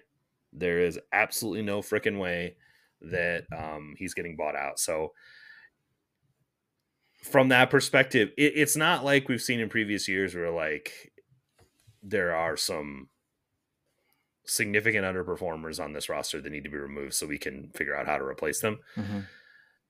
Kyrie, in my estimation, actually played up Yeah, exactly to his agree. contract value this year, Agree. especially over the second half of the year. Yeah, well, I He mean, played. I do think he's making probably more money than he should, but Yeah, but I mean, he was I fine.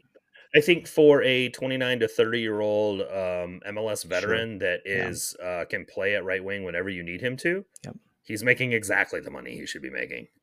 Candidly, like, I mean, look at think about any sort of replacement level player. Like, Mm-hmm. who did I see come into the Columbus game? It was Kevin Molino. I want to take a look really quick because I mean, I think that's a comparable sort of type of player, right? Is a Kevin Molino. That's Kyrie Shelton, is it not? I mean, Kevin Molino is like 10 times more creative, but Kevin Molino makes $200,000 more than Kyrie Shelton yeah, does, yeah, and he plays about the same amount. yeah. But I mean, I'm and fine keeping Shelton. I'm fine keeping him. I mean, I am more concerned about the right wing spot than I am about the left wing spot, just in terms of like long term roster implications. Part of the problem with the way that the team is constructed is that the window is constantly closing on the team, right? Because it's consistently so veteran heavy, and we have so many players who are over the age of 30, that you're constantly needing to refresh that and think about what lies beyond. And we've talked about it before. For these players who are in their mid 30s or even older than that, like the bottom can drop out at any time, right? Like, we all love Johnny Russell. He's great. He's a captain of the team. I think he had a really strong year. He, had double digit goals plus assists. But I mean, the bottom could drop out next year, and he could be just like immobile and not an additive force on the soccer pitch. And so you have to plan for those possibilities. And the team yeah, is so and the club has not been the greatest at preparing themselves for that thing in the past, and I hope that they've learned their lesson. and that's a philosophical question more than it Sure, is the sort of mathematical and nuts and bolts question that we're sure, getting into right now. sure. So now both of them they're intertwined, right? Because your philosophy has to do with what players you decide to sign and keep, for Hmm. sure. Um, I would, again, without spending too much time getting onto this, I would say from a devil's advocate perspective, you don't not bring Russell back for the same comp he was making. He was Oh, absolutely I worth the agree. Yeah, $1 million a year that he I was paid agree. last year. And if he gives you 80% of the value he did last year, Yep, he's absolutely worth bringing back, I right? agree. All, So all I'm I think saying is that you have to start thinking about the next Johnny Russell, and it's not Kyrie Shelton. it's not, and I think that that's fair, and I think that that's what they thought they were doing with Marino's Chinese. And whether they're still trying to figure that out next year or not is a separate conversation about their ability to develop youth players, which is a whole other thing that we've gotten into on this podcast that we're not going to do tonight. But yeah, for sure. I think we're thinking about a lot of these things in a vacuum of what could plug in or whatever, but there are interdependent variables related to how these players actually fit within the team, whether their skill set fits within the game model, whether the game model can be adapted to make them successful, et cetera, et cetera, et cetera. Right. I think from just a spreadsheet perspective of like thinking about what their capability is to make changes, I think we can agree that a winger, a central midfielder, and a center back are probably the areas of biggest need. Wouldn't you say that? Uh, a winger, a central midfielder, and a center back. Correct. Yes. Yes. Okay. Yeah. If I was looking an area of priority based on who is signed to the roster right now, I would probably say central midfielder is number one, wingers number two, center backs number three of those three. Would you not Yeah. agree with that? Yeah. If Okay. if they don't re-sign Kinda, it's a really big deal. Well, let me see if it is a really big deal. So let It me talk is. you through this for a second. Hold on. It may not as be as well. It is and it isn't. So let me explain why. This is where we get into the math part of this conversation, which is extremely difficult for me to qualify for you in a podcast medium. But I want you to just be really clear on something. And this is where we talk about the value of not having to make Eric Tommy a DP and, having another DP spot that's a full DP, et cetera, whether that's valuable or not.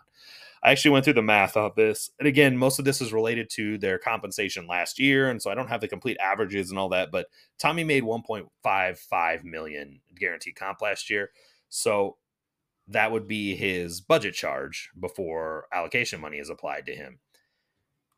When he's a DP, you have to pay you use none of your TAM to buy down his charge, and he's at 683,750. If you move him down off of a DP position, so you can open up 2 designated player spots.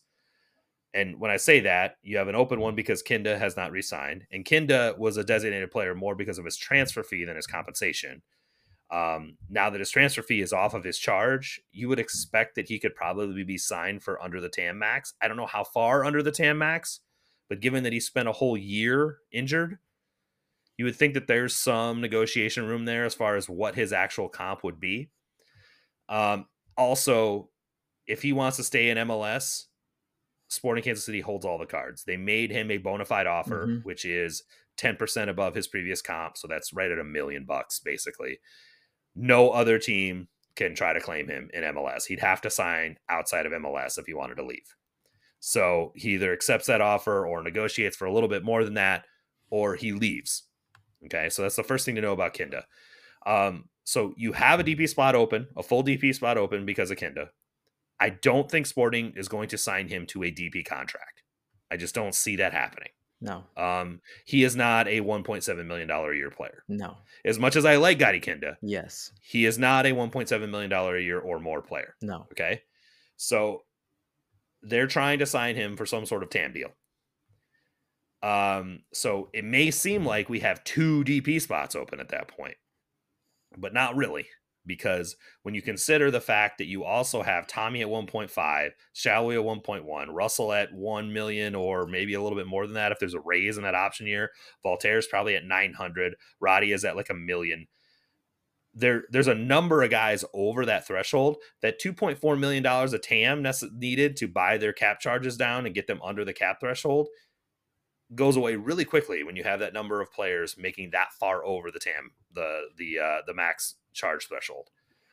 Moving Tommy from a DP down to a TAM player immediately puts the team right against the salary cap without signing Kinda.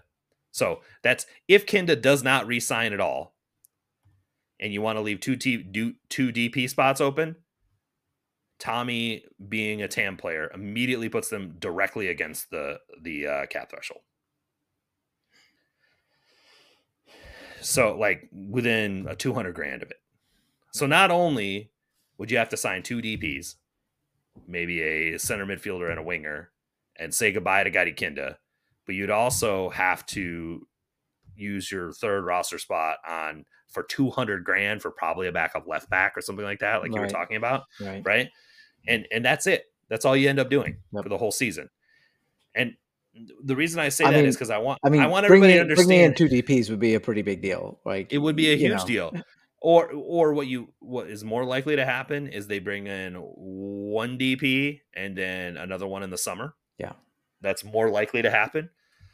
I do like the potential for Sporting to see how the first 5 months go and then adjust their signing philosophy based on how the team actually plays. For sure. I like that. The best teams that have been successful at winning MLS Cups tend to make big additions in the summer. Sporting has not made a big summer addition in a long, long time. And I think that has been a competitive miss for them. They're very much just like trying to solidify themselves throughout the summer and get the ads that they had really ingrained versus actually making a substantive change in the summer. I mean, obviously they signed Tommy and Agata in the summer last year, and it did help them be more successful in the second half of 2022, but it wasn't like getting them into playoffs or anything. It was more just like being less terrible. So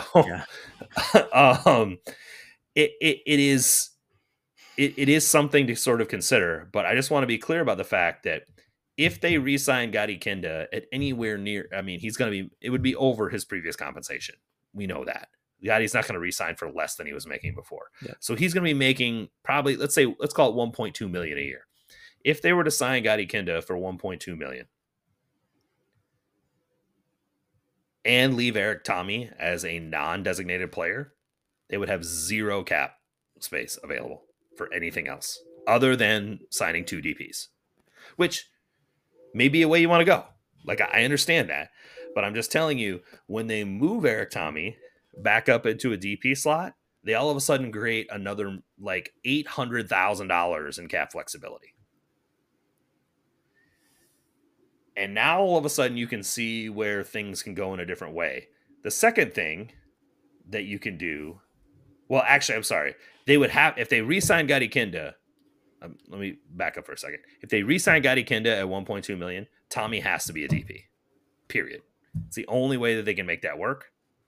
And they have 1 DP spot left in Gotti Kinda, and they've got like about 700 grand in flexibility for other signings. Let's call it 600 to 800, somewhere in that range for additional signings. So there is some like maneuvering that's happening here while they're trying to decide who do we sign and why. And my thought process is this: as we ranked them out, we said DP center midfielder, DP center back, DP or DP winger, DP center back.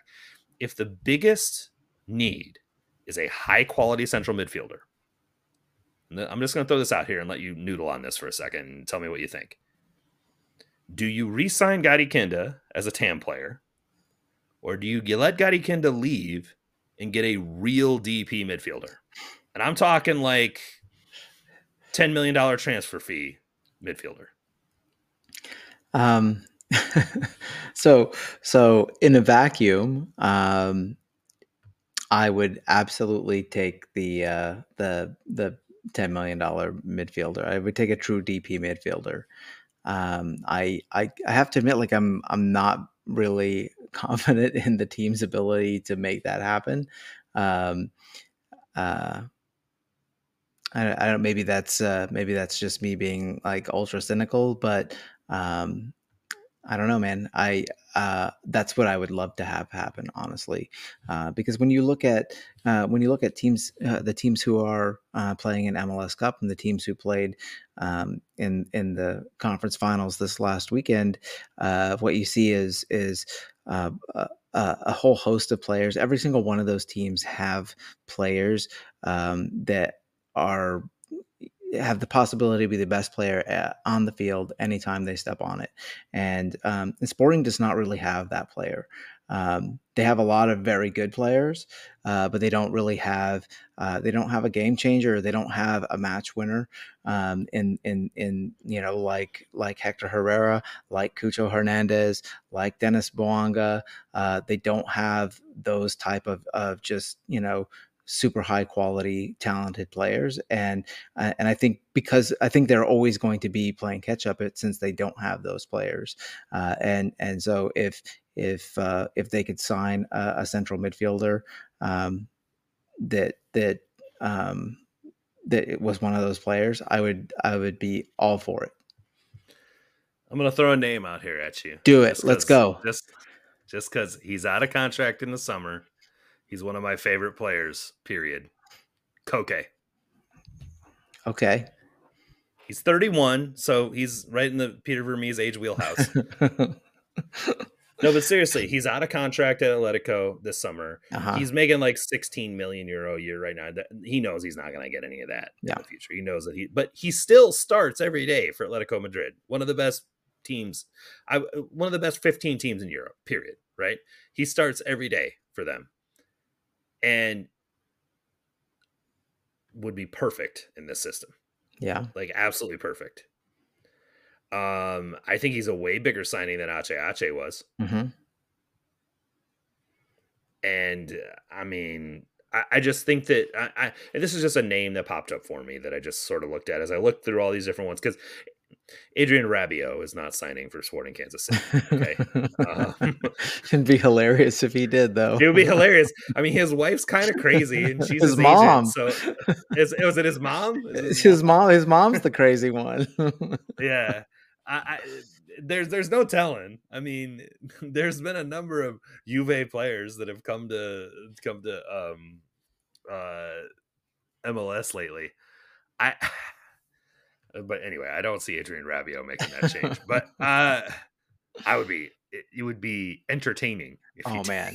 Oh, it would be so good, honestly. I mean, he would, uh, it would he would not last very long at all, I can No, tell you that. no, not a Vermes guy. Nope. Not a Vermes guy at all. But Nope. Koke is a Vermes guy. Yeah, That is a Vermes type of yeah. player. So that's again, that's why I brought it up. I mean, there aren't a ton out there. Castrovilli, Fiorentina, but he's been injured a lot, so I don't know. Like, I'm trying to think of like guys like of the Denis Bouanga ilk who are kind of like a little Cut bit on lower the level, cusp, yeah. top league players, but are kind of in their prime. Mhm. Like, what could actually be a fit? Like, I mean, I mean, as much as I love Luka Modric, I don't want him coming to Sporting Kansas City to be a DP. Um, So I just wanna point out. Isco was an interesting one for me. Hey, don't be mad. You like Isco. I No, know I you do, do. yeah, no, I'm all about it.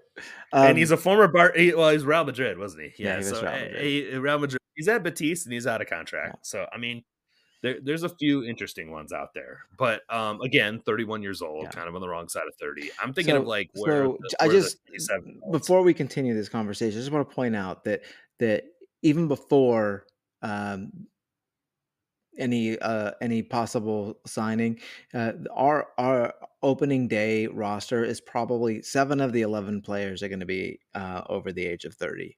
So, I'm just gonna put that out there. So I'm going to say two things about this, right? And I think the first one I'm going to say is I think that you're correct about the fact that you need to be aware of this and have backup plans for it and have the right youth players ready to jump in that can be serviceable or potentially be serviceable replacements for them when necessary. The other thing that I would say is like they're the only teams on earth that are only fielding 27-year-olds are Manchester City and PSG. Yeah, Okay? yeah. So Like sure, but Sporting has been one of the oldest teams. Like this year, they fielded Seven of 11 the Atletico second. Madrid starters are 31 or over. Okay? Like Atletico but Madrid, but like those are a much higher quality player. I mean, I those are understand apples that, and but oranges, man. Come on. I mean, they're apples and oranges from comparing the quality of the players, but what I'm saying is like it doesn't necessarily mean that because they're old that they're washed. And I think that's the point that I'm trying to make No, is that no, but it does mean that they are more susceptible to injury, and MLS rosters are not deep enough to accommodate for that. unless you're doing a good job of bringing youth players in and that's the issue. Like Right. I understand where your concern comes from, and your concern comes from the fact that what we saw at the beginning of the season, which was half the teams injured, were fucked. Yeah. We can't even put out a semblance of a positive team, right? And the excuse was I don't have all of my old players that are injured, Mhm. right? Yep. And I think that is a fair grievance, Yeah. right? And one that the team needs to learn from. And I think that there's a separate conversation we need to have, and maybe it's next week, about where are these young players coming from. And that's why I do believe that when I'm sort of tongue in cheek talking about um, Koke and Isco and guys that are 31 that could be potentially had, is that there needs to be a little bit different thought process about how they make these signings, and maybe they need to be more in South America and looking in those places and finding players who are closer to their prime. There was a center back at River Plate that I think is really good. That's like 20. Like there's some stuff like that like you start looking at some of those types of places where you can young DP. There is some value in doing a young DP as well. While it doesn't do anything for U22s, young DPs only count 200 grand against the cap instead of 683. So Right. you save $500,000 in cap charge at that point too. So there's some other things that are actually valuable about looking at young DPs and finding the Thiago Almada type players and bringing them into your team as well. And I'm not saying the scouting department's not doing those things, but we certainly haven't seen an impact of it lately. And one of the questions Cam had brought up, which I think is completely valid, is that we're kind of 1 out of 3 at our U22s, Yeah. and the 1 out of 3 is injured until the middle of the summer. Yeah. It's not So great. it's not ideal, and I think that there's something to be said about that, but there's also something to be said about the fact that evaluating a 20-year-old player is hard. Yeah. Like figuring out which ones are actually going to come good Yeah. is difficult. The sure things are not Think, signing in think, MLS. think about how good we thought things were going to be when Fuller and Balogun decided to play for the U.S. men's national team, and Yeah. he's been kind of hot garbage for the last Yeah. 18 months, or not 18, 8 months. But Ricardo Pepi is scoring goals for fun now. Hmm. This is what happens with young players. They go through waves. I mean, they're not all Erling Haaland. Right. Like Right. some of them just take. They're not all Jude Bellingham. They some of them take a minute. And they while their growth trajectory, as you average it, is directionally upward, it's a sinusoidal wave Yeah. going up in that direction, right? And I think that that's something we need to be cognizant of. And I have concerns about our current head coach and his ability to deal with poor performances of young players and kind of work through them. Yeah. um and how that functions in this roster. And so I think a potential sort of accept like we have to be accepting of the fact that 29 to 31-year-old signings are going to be kind of the norm Hmm. Yeah. because of the staff, the technical staff, the coaching staff that we have, the system they want to run. Yep. The type of players that they're going to end up signing that they can get a hold of are going to be in that age bracket, because that's who they can get that can functionally execute what they want to do. Yep. 100%. It just makes it really frustrating as a fan because, you would love the club to sign young players, but Well, but it's they're hard not to going to build. It's play, hard to get another Roger right? Espinosa I or mean, Graham Zusi well, when everybody you sign is 30 or 31 years old. those guys are successful because they played. That's my argument to that, right? I mean, you have to play young players. I mean, Logan and Do you Denbe think? was Can I successful ask you a because he question played. though? Yeah, Do you think Roger Espinosa would play regularly on this team right as a now, rookie? Yeah, no, hell no, yeah. no. I mean, the only reason uh, I'm starting to get agitated. The only reason Jake Davis played was because just like everybody in front of him got injured, and he's not even a right back. He had And to be and slotted and in and there, and Cameron Duke and had Cam like the Duke, worst right, right back performance I've ever seen. right, right, and Who that's is it. who, by the way, is no longer with the team as we suspected. Yeah. So Um, Jake Davis is literally the fourth choice. And so I just against a like an amateur club in U.S. Open Cup, right? Like they played yeah, Tulsa Athletic. and Cam Duke did not perform against that. No, Or no, no, you were well, like no, Jake Davis. can't, no, Okay, no. okay, okay. Jake started at right back in that Yeah. Open Cup match It was the against game before Tulsa. that was that what an MLS It was game an that MLS. It was an Cam, MLS yeah, match that Duke just absolutely shat the bed. yeah. And then Jake started at right back against Tulsa in the third round of the Open Cup. Hmm. So yeah, we were playing against an amateur team or a Hmm. semi-pro team. I guess is the best way to describe them. And they're semi-pro. They weren't amateur because some of them did receive salaries. And Jake started it right back in that game, and it was the basis of his performance in that game that allowed him to play more. That's wild. I mean, Yeah, really. but if it was an MLS match, do you think maybe Jake doesn't play? I Yeah. don't know. There's a whole lot of what ifs, and I totally understand your perspective. Yeah. Um, what I'm saying is that there's some realities we have to accept when it Hmm. comes to the process by which we look at what can this team realistically do Yeah. next year, Yep. right? So what players can they realistically sign? So one of two things are going to happen here. They are going to re-sign Gotti Kinda, leave Eric Tommy as a DP, and try to go, and they do at that point, they do have the ability to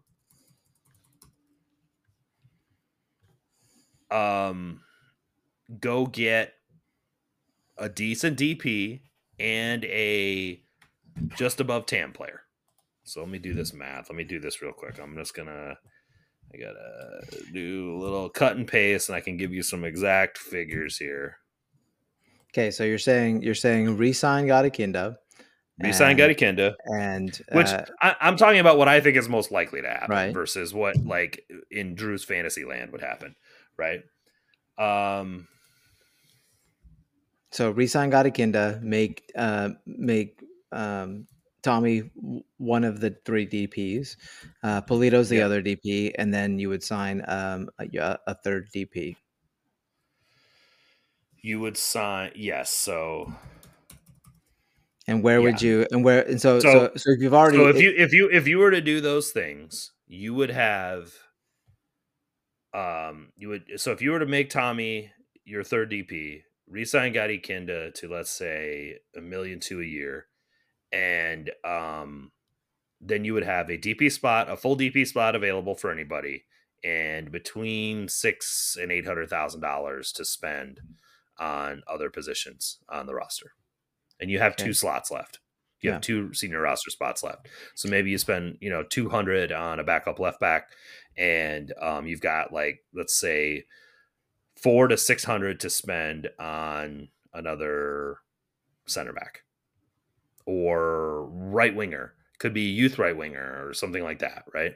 or Jose They're Martinez. or Jose Martinez. Yeah, you could absolutely. He's a free agent, isn't he? No, Isn't he? Oh, damn it! no, Shit. I don't You think know so. who is a free agent? Joseph Kellen Martinez. Acosta. Oh, yeah, no. Hey, Kellen Kellen Acosta would be great. Honestly, Kellen Acosta's a free agent. Just great saying. signing. Yep, I would love it if Kellen Acosta was on the team. He's the Roger Espinoza type that we He want. is. He is. He's great.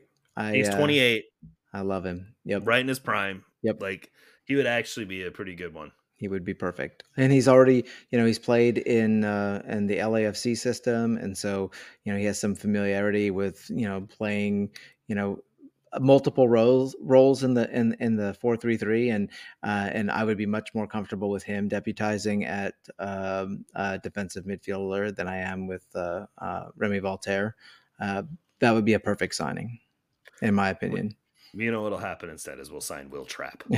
Oh, don't you dare! Don't you dare! Don't you dare! Oh, Sorry, I knew that would it's get gonna you. give me nightmares. Uh anyway, yeah, I think but that's what I think is most likely. Is they get Kinda on a deal that is semi club friendly. They leave a DP spot open to either hit in the offseason or in the summer window, honestly. And they've got some cap flexibility to add in a couple other spots. I, I would not be surprised if the roster's not significantly different to start the season, just because it wasn't bad last year at the end of the year, right? And I think that minus Logan and Denbei, they're not in the worst place to start the season with the players they have and kind of see what they need Yeah, and make a summer signing of significance. yeah. I Because just the reason LAFC was able to get Denis Bouanga in the winter was because he was playing in the third league in France, and it was not a big deal. And the same deal with Cucho. Cucho was playing for a team that was about to get relegated, and he was the backup.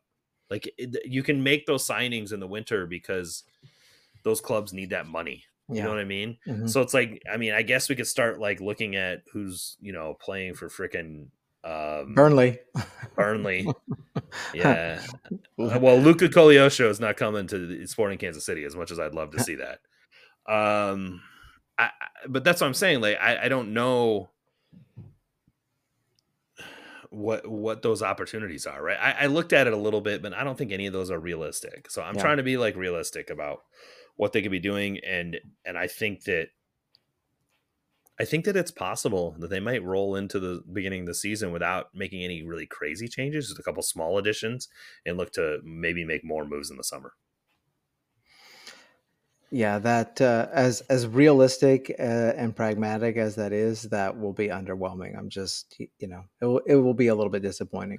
And I mean, if can we all chill the fuck out though a little bit? Just because like when all these players were available, this team was the best team in the conference. We got to the freaking conference semifinals, and outside of a bad handball call, probably would have been in the conference finals. Like yeah, so I I get why people are frustrated, but we yeah, need to like I we gotta stop we got to stop acting like all of a sudden we're going to sign 17 players and just dominate this league. No one does that. no, No one does no, that. It is it is a league of parity. It is designed to be a league of parity, yep. and you don't just all of a sudden go out and dominate the league. And I think that there is a certain amount of like Sporting Kansas City like fan culture which is like ingrained in this fact that we should always be competing for a trophy every year. And I love that mindset. Like we should have it. You should have high expectations of your club. There are almost no teams that have been as competitive as Sporting has been over the last This 10 is true. years. This is true. They've been in like 4 of the last 6 conference semifinals. They won 4 trophies prior to that. Like I understand the concern, and trust me, Cody and I have been very vocal about our issues with some of the things structurally that this club has been doing. And with our like with just sort of seeing the potential for this to get really like problematic. But I would also say that it's not like we're some shit club. No, I don't. I would never say that. But my concern is that the team does not have the top end talent that has that But other it never teams has. have. It never Yeah, has. but I think the gap is widening. I think is my fear, and maybe it's not. Maybe that's my imagination, but I think that it is. I think that the gap is widening between the marquee talent that certain teams have and the marquee talent that Sporting has, right? So I think that is true. That there is a gap. I said this during watching the Cincinnati Columbus game. I said this to you on text. I'm extremely jealous watching Cucho Hernandez play. He's an unbelievable center forward. He is by far, he is like orders of magnitude better than Alan Polito. I'm not saying that to shit on Polito. I'm just saying Cucho is fucking unreal good. Denis Bouanga. We're going to watch 2 of my favorite players in the league on Sunday. These guys are wildly good. But the other thing that I would say about that is Denis Bouanga would have been available for Sporting Kansas City to sign. He didn't only go to LA. Come on, this guy was toiling away in terrible levels of the French pyramid. We could have signed him. We could absolutely have signed him. So I think that part of this too is just like recognizing where this value is and how you maximize it. And I think that that's my bigger concern is the scouting mechanisms and the player evaluation mechanisms and the stuff we talked about 6 weeks ago with Luke Bourne and his statistical models and how they evaluate players and finding the right signings for his team and for like are there things that other teams are not evaluating properly from a value perspective? Can Sporting do that? Because realistically, signing Lionel Messi is not happening for us. Hey, we were Okay. close. We were close to Yeah. Ronaldo, man. I knew Close. you were gonna fucking bring that up again. I'm not even gonna respond to that shit. But what I am gonna say is that like Sporting has an opportunity to utilize some evaluation models at a higher level than other teams are doing. I think that there is a competitive advantage to be had if you do that effectively. And I know everyone thinks, oh, LAFC signed all these great players. No, LAFC went and identified a player that no one else valued. And he's the fucking golden boot winner this year. Yeah, And there's something to be said for that. and they developed him into that, and he fits very perfectly their style of play, and so that I mean that makes a difference, right? When you put square pegs into square holes, um, things work better. And that goes to show that their analytical model, that their analytical evaluation model of players is functioning and functioning at a high level. And yeah, they had to pay I mean, he's a DP and they had to pay a transfer fee for him, but he was like a $4 million guy. It And wasn't like totally he worth it. wasn't he Totally worth wasn't it. it wasn't like they paid some Yep. $15 million transfer fee like they did for Thiago Almada in Atlanta.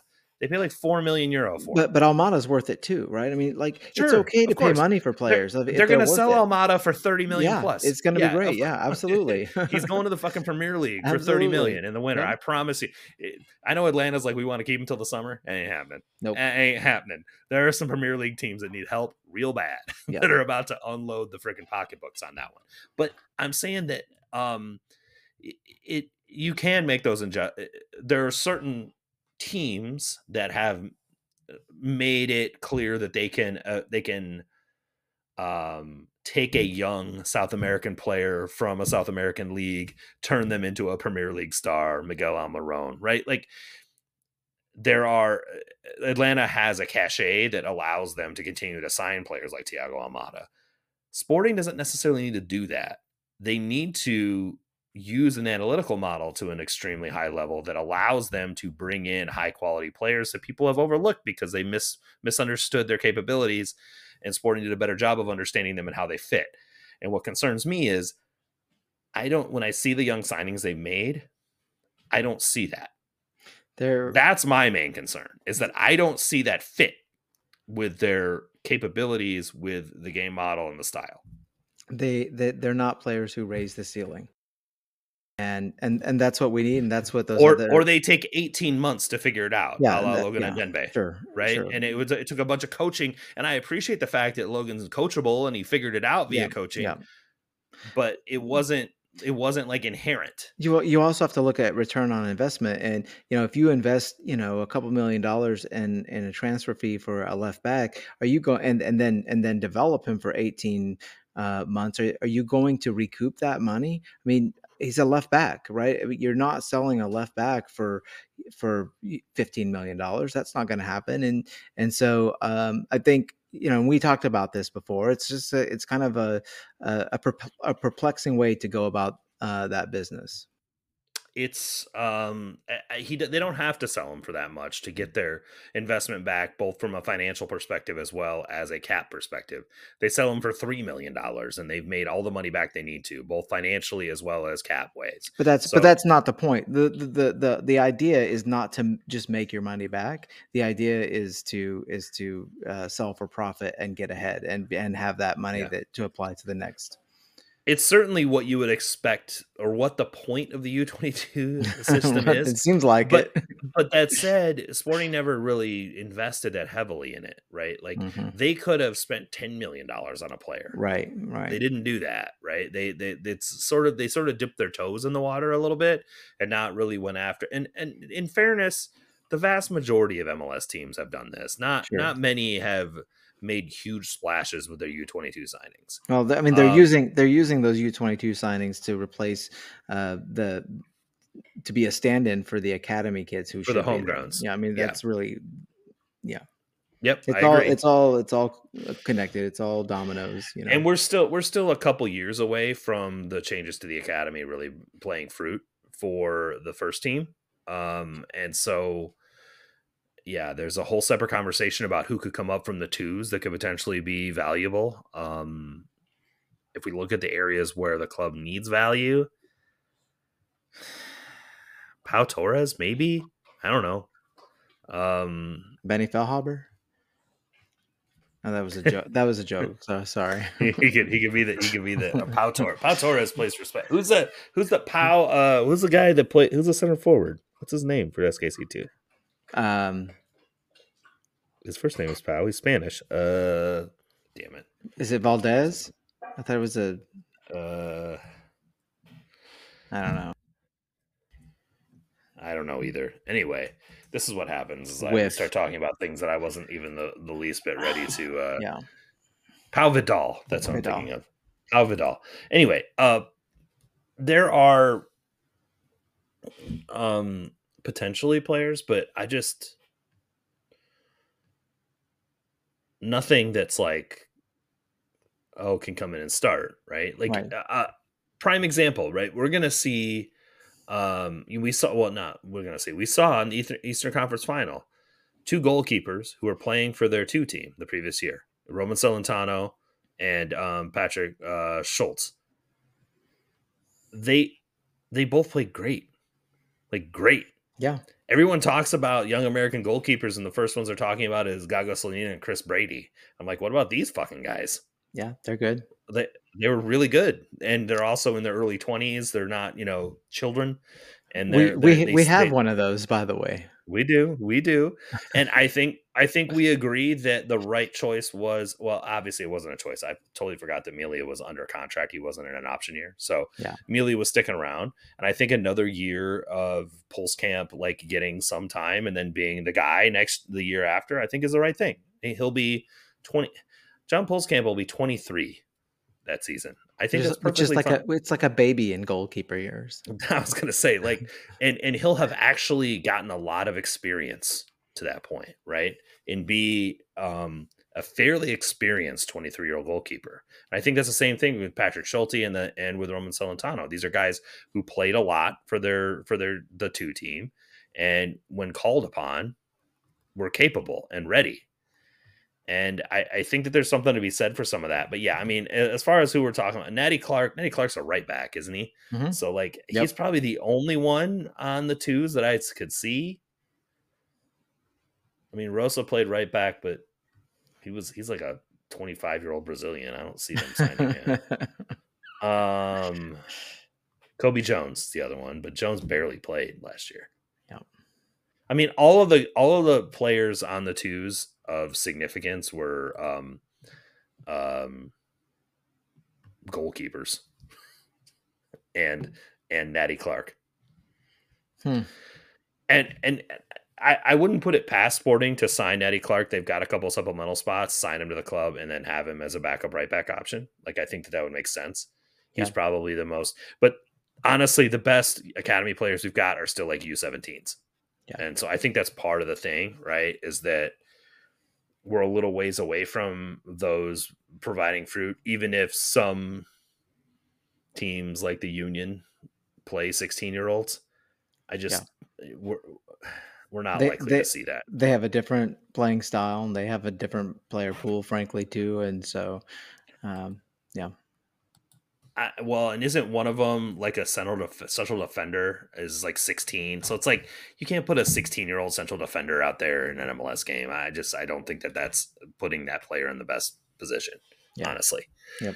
you gonna let that guy try to go against Cucho? Like, that's not fair to a 16-year-old kid. It's just not.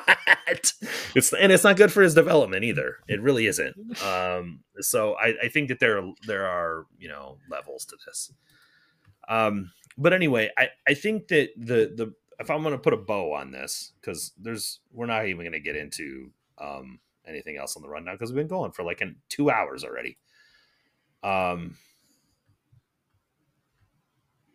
There is opportunity for the club to make some adjustments. They're not as earth shattering as perhaps some people would like to think they are. This is far from a rebuild. And part of that is because it's the same coach and chief soccer officer that's implementing a plan that he's had, that he has several, steps ahead of him that he is looking at and has been for several years. So there's not going to be some massive shift in philosophy here. There is some opportunity. Like I said, if I'm being honest, there's an opportunity to sign a significant designated player. Choose your position where that designated player could be, and in fairness, I think that flexibility is good. If you find that crazy DP that you want to sign that's on one of those lines, you just go get them, because it would be helpful. You don't necessarily need them in any of those positions, but it would obviously be impactful in any of those positions, right? So you've got those opportunities, and then you've got a little bit of flexibility on the rest on the last couple spots on the roster to make some additions if necessary. Well, I mean, I agree with you, but I do think that like just the fact that there's the possibility that Sporting could sign two designated players means that the offseason does actually have the potential to be like a huge change. Like if you signed like two super high quality designated players, the team's ceiling for the next year automatically well, hopefully, right, would go up significantly. Well, but they'd have to. But in order for that to even functionally happen, Gadi Kenda goes bye bye. Right, right. Okay, so then when you do that, then one of those DPS has to be a central midfielder. Sure, and I love Gadikinda, but there are better central midfielders around than Sure. him. So Yeah. yeah, I'm not saying they should or shouldn't do that. I just want to right, make sure that we right. understand what the implications are. Yep, yep. If Gadi Kinda signs, we sign one. There is one legitimate DP slot that can be used on basically any position on the roster. If Gadi Kinda doesn't sign, you have 2 DP slots potentially. Maybe you only use one, but if you only use one, it has to be on a central midfielder. Um, I can't get my head around how it couldn't be on a central midfielder because you've got Voltaire out of contract, and your other central midfielders are Tommy, Hernandez, and Radia. Yep. Like that. I mean, other than Danny Flores and Ozzy Cisneros and all these guys who will never play, that those are. Somebody's gonna freaking soundbite this when Ozzy Cisneros goes off next year. But Let's anyway, it's hope. fine. Let's hope. Let's hope that happens. Because I mean, frankly, just my own opinion is that those are just absolutely wasted roster spots. Just wasted. You might as well not even have them. But that's for another time. Mm-hmm. That's a separate conversation, and we've had the youth development conversation on this podcast several times. So, but I think the key takeaways again are there are anywhere from 1 to 2 DP slots available depending on what happens with Gadi Kinda, and that is a nice thing to have. And I do think I'm okay with the staff being prudent about how they invest in that position, as long as they are prudent and make thoughtful decisions about it. Like it's really important. This is the problem. If you fuck up a DP signing, it's a big one. You look like Minnesota FC, Minnesota United. Like that's what you look like. It's. I'm trying to think of other teams that have just historically just consistently fucked them up. Red Bulls. You know what I mean? Yeah, Just, Dallas. I mean, Dallas. Lots of teams can't get them right. It's Franco it's not an easy thing. Franco Hara, the DP. Like seriously though, like that can be you. Yeah. So, we all get our eyes lighted up and just excited about. We forgot the biggest one, Chicago. I mean, come on. Oh Jesus Christ! He's one of your favorite players of all time too. Yeah, it's so sad. It's really sad. He still plays great for Switzerland, but Jesus Christ. What a nightmare of a signing that was. Or Toronto. Actually, it's Toronto. Toronto is the best example of fucking this up. Like the most clear example of fucking this up is Toronto FC.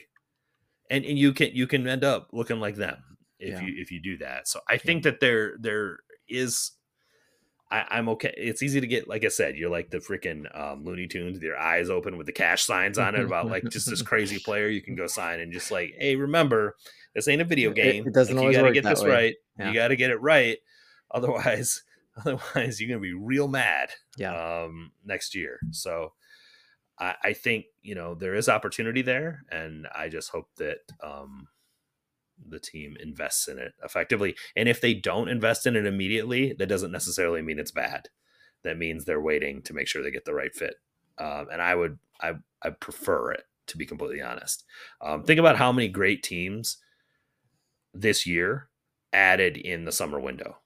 I mean, FC Cincinnati almost made the MLS Cup final. They signed their DP forward in the summer. Yeah.